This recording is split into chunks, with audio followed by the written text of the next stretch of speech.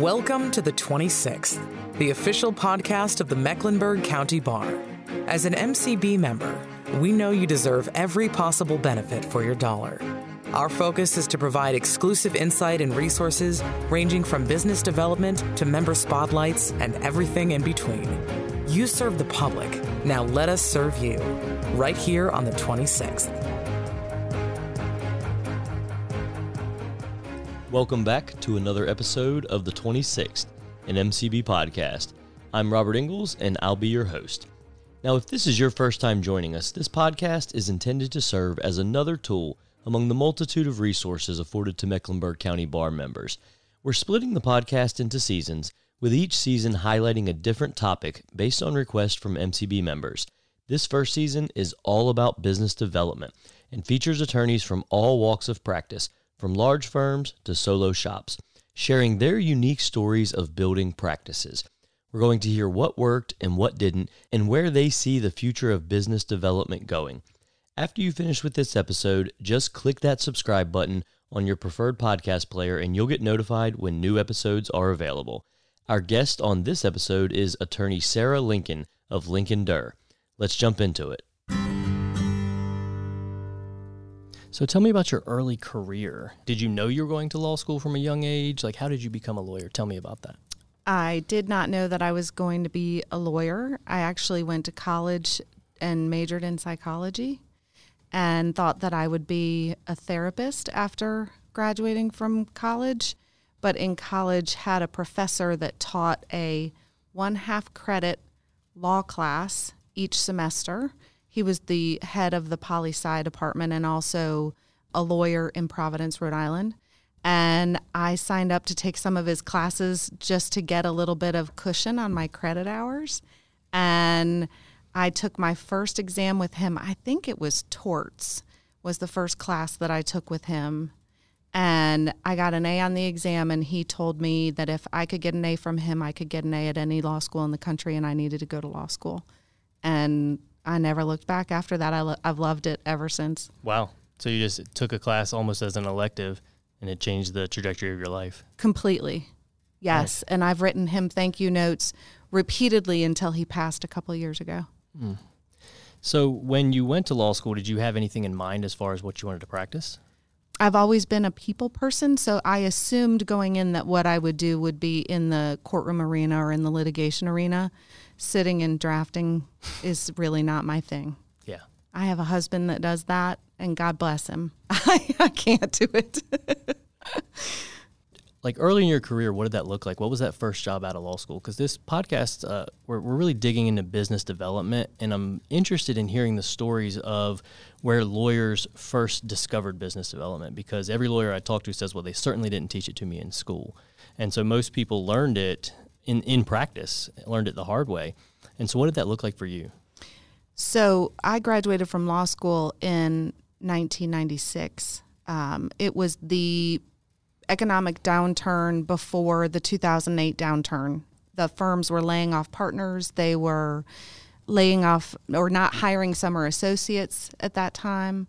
And I started my own firm in that environment. I had to put myself through school. So I worked all the way through law school, and I think I can say now without getting into trouble that I violated the ABA rules on limiting yourself to 20 hours of work a week outside of law school. And I had to, because I had to pay all my living expenses on top of the loans that I took out to pay for my tuition.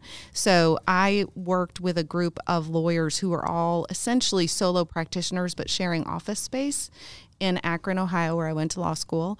And after I graduated law school, they agreed to let me stay on and essentially start my own solo practice within their space, and agreed that for the first year they would not charge me rent.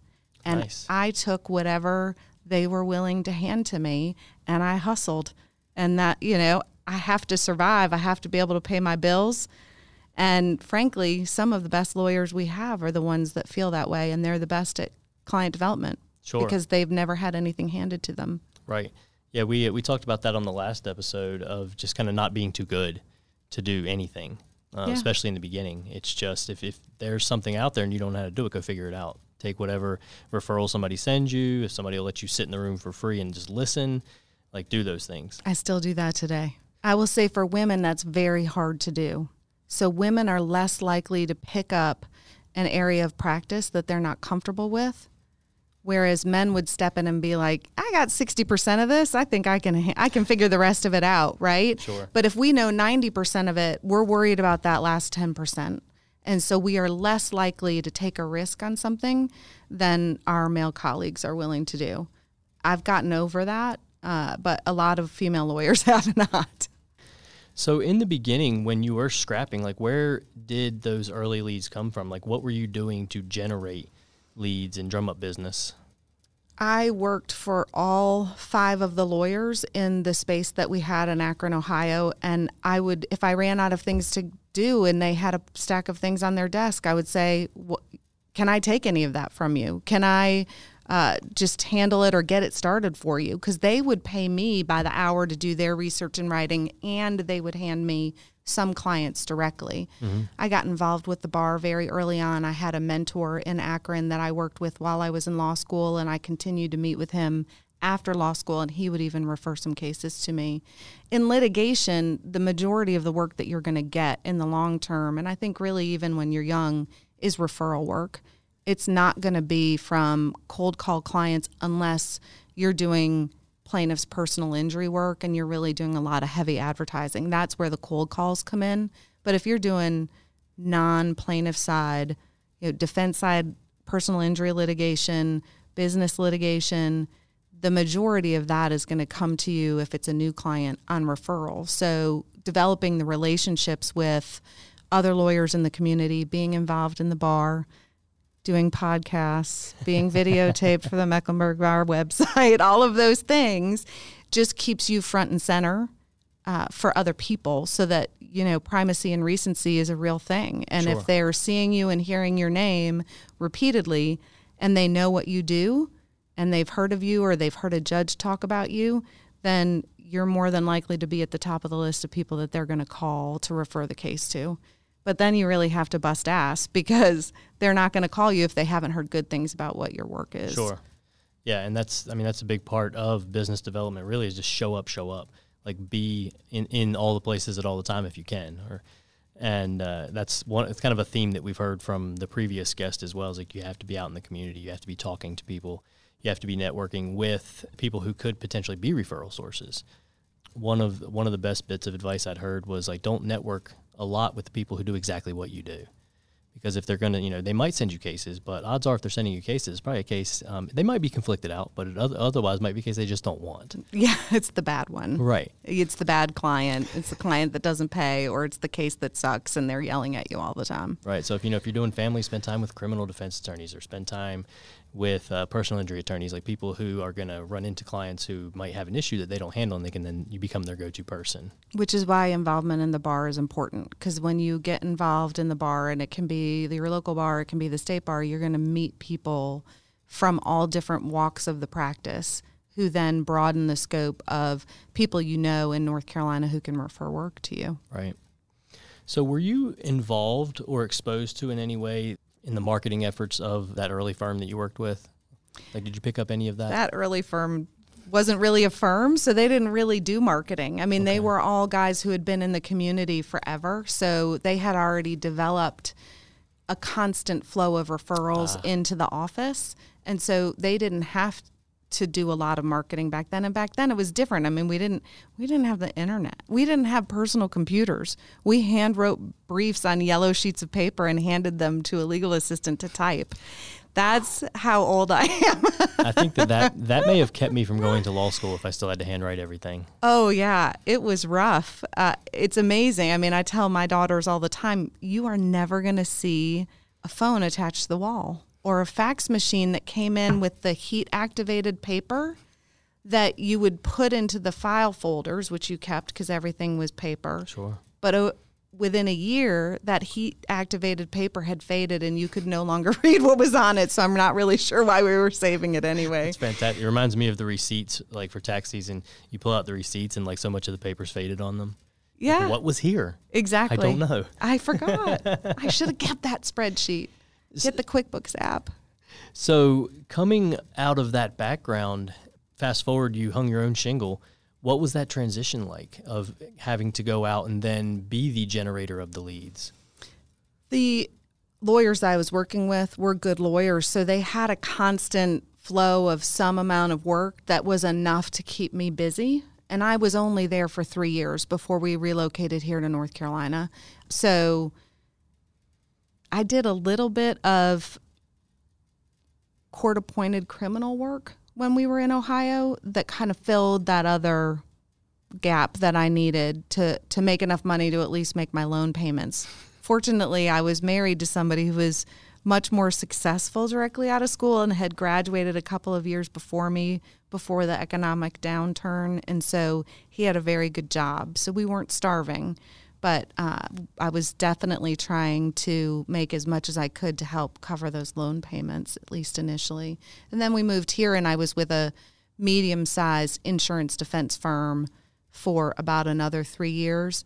And again, back then, people didn't do marketing like they do today. It just didn't exist. It was a big deal down here, and people found it very offensive when I first got here that people would advertise in the yellow pages.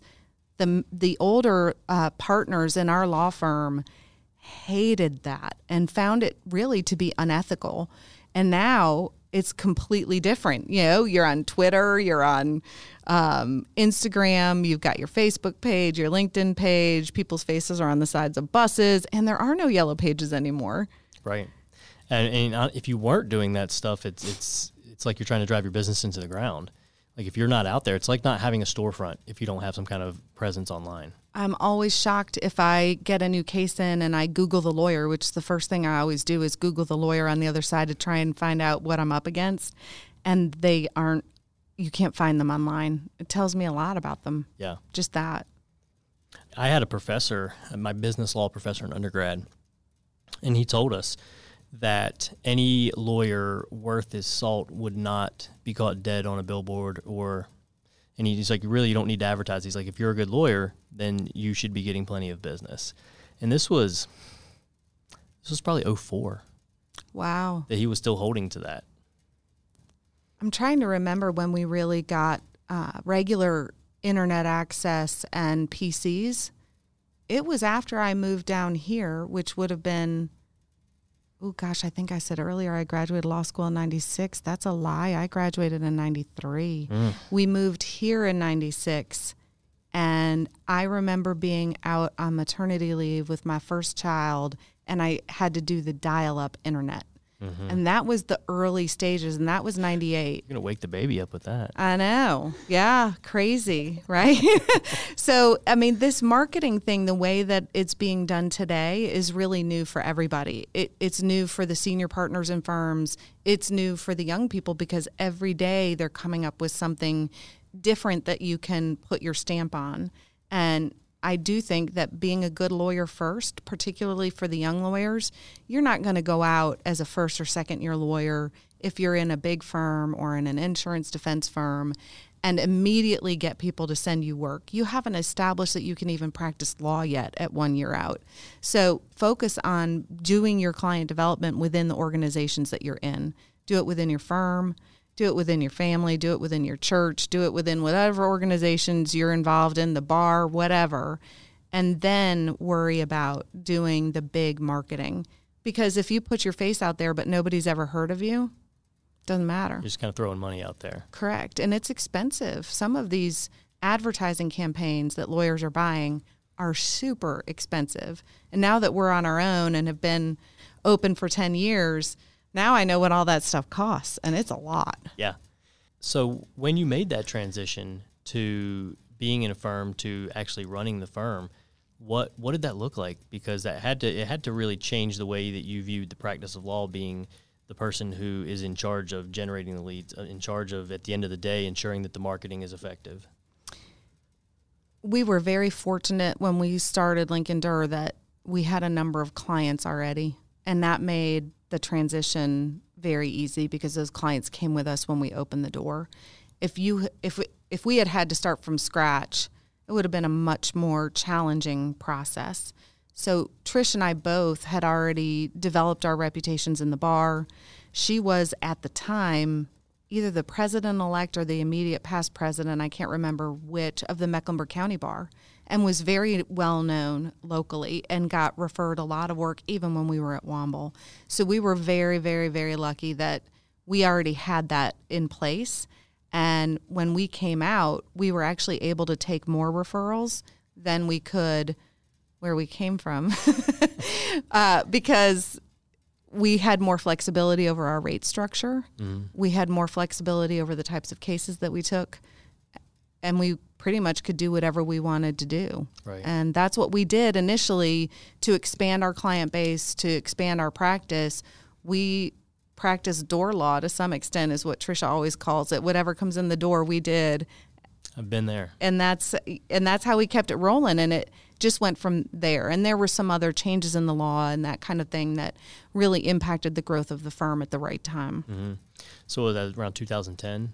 2010, when tort reform went into effect in North Carolina, the plaintiffs' bar dumped about a year's worth of litigation into the civil justice system relating to medical malpractice cases in a matter of about 3 weeks. They filed every case they had in their office so that those cases would not be subject to the cap under tort reform. And so all of a sudden, we were in need of a lot of help very quickly. And that's how the firm really kind of took off and grew. And then those people stayed with us and established great relationships with our existing clients. And we're getting work from those clients directly as well. Yeah. And I mean, at that time, internet marketing was still in its relative infancy. Like, were you tapping into any of that, doing, pay-per-click or social media? We really were not, and didn't need to, at least back then, particularly with the whole tort reform thing. We were so slammed with work within a year of starting our practice that we didn't have time to go out and get more work, nor would we have been able to handle any more work. Sure. And that was true until about 2014. So how did your tactics change at that point?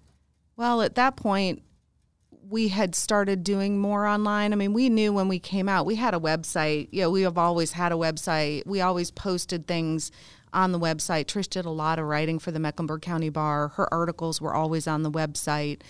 Those sorts of things we did. But even then, Twitter, LinkedIn it was there, but people really weren't using it very effectively. No. It's more of a recent phenomenon that is actually being, the power of it's really being harnessed. Yes. Yeah. I think that's absolutely true. And, in the last few years, we actually have hired a marketing director, and she handles the vast majority of our marketing and making sure that our names stay present and relevant.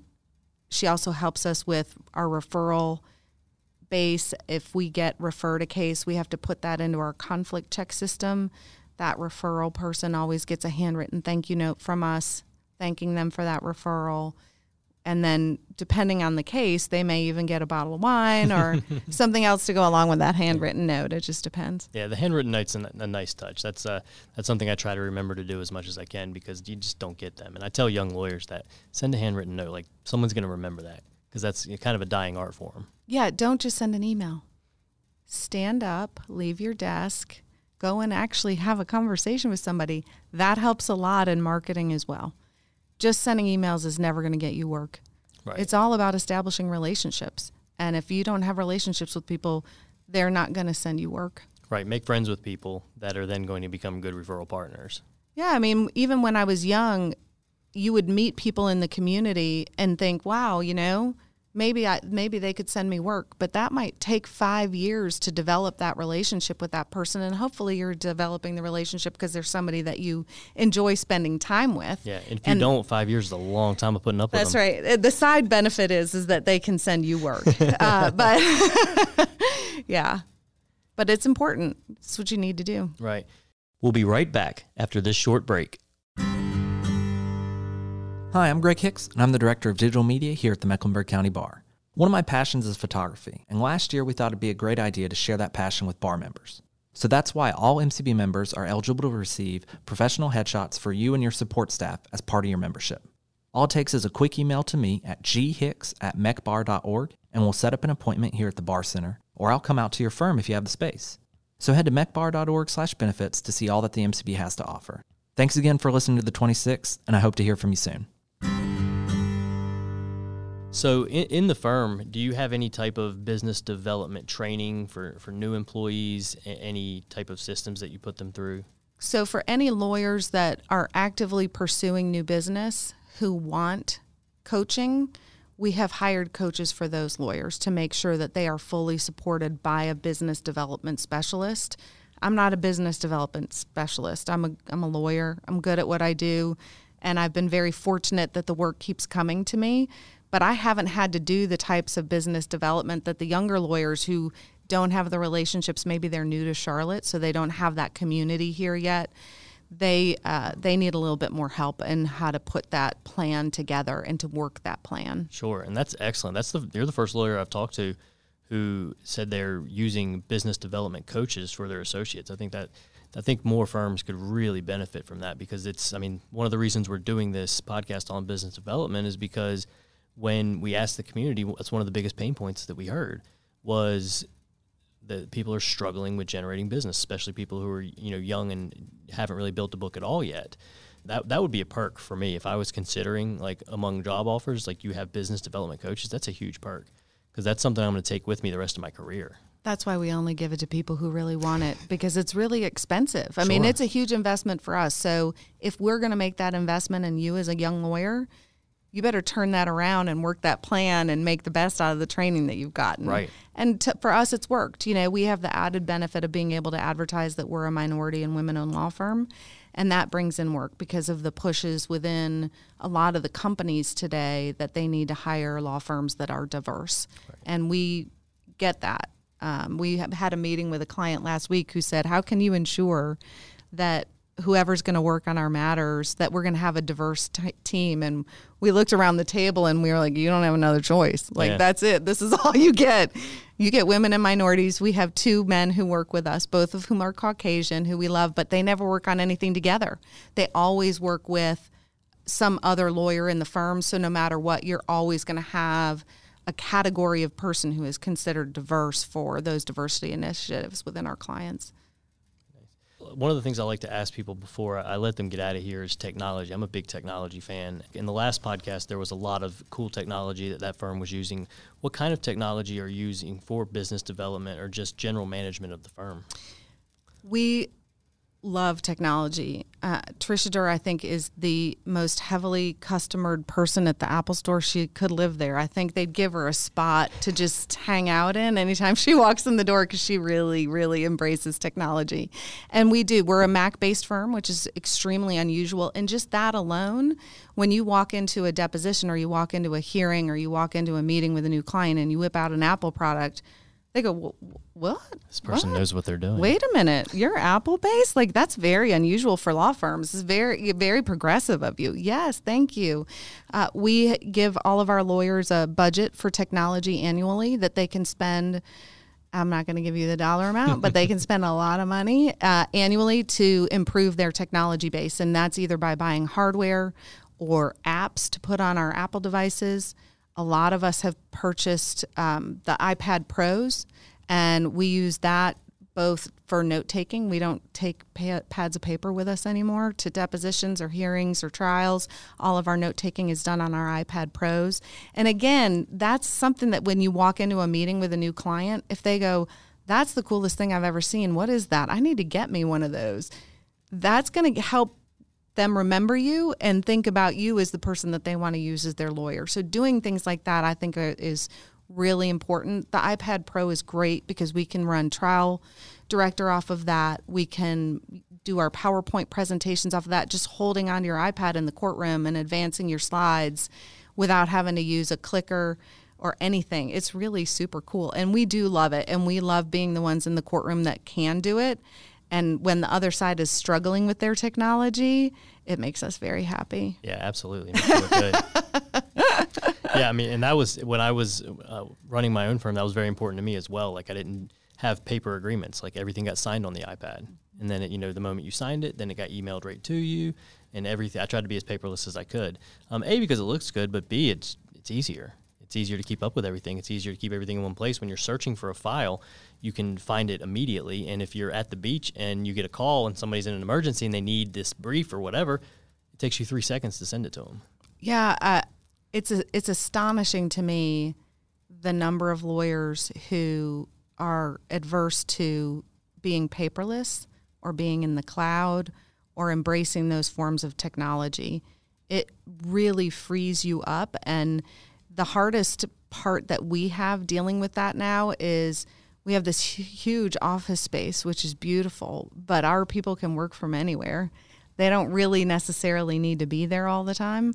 And so I start worrying about, oh my gosh, we're paying all this rent and my people don't really even need to be here. We still need the office, so we'll keep the office, but we have been paperless since we started, which back 10 years ago was absolutely unheard of. The amount of money that we have saved as a firm, not buying Redwells, not buying paper, not buying pads of paper, pens, those sorts of things has been unbelievable. And the amount of money that we've saved our clients by using secure links to send documents instead of putting things in the mail and sending them FedEx, which is very expensive. We really stood out back then. More firms are getting there today than were there 10 years ago. So we're going to have to find something else now to set us apart from the crowd. But it's really, to me, the technology can really impact not only your ability to practice, but how people view you in your practice. Yeah. I do a little consulting for lawyers looking to try to be a little more paperless. And I was in a client's office the other day, and I was only in there for a few minutes just chatting, and I counted, I think, 37 legal pads that were like opened and like, you know, how they're kind of torn back, just stacked up all over the room among other papers. And I asked him, I'm like, if you need it, like, how do you find? He's like, I know where things are. Like, but how much time are you wasting trying to find that thing each single time? Because each of these is attached to various cases, and so we're working on that. The only thing that is more astonishing to me are the lawyers who hold the yellow legal pad in front of a jury and flip the pages as they're doing their opening or closing. Don't do that. It's not a good look. All right. Well, thank you for spending some time with us. I think this was very helpful. If somebody is trying to get in touch with you, where can they find you? Well, they can find us. LincolnDerr.com has all of our contact information on our website. And anywhere on social media we can find you? Facebook, LinkedIn, Twitter. All the places we talked about. And then when you call us, when you find our main number at Lincoln Derr, you can ask for our marketing person, Dory Cazorla, and I'm sure that she can fill out that list for you, but I don't know. Lovely. Well, thank you so much for taking some time out. Yep. All right. Thanks for listening to this episode of The 26th. Head to mecbar.org to hear more from this podcast, suggest future topics, and review member resources.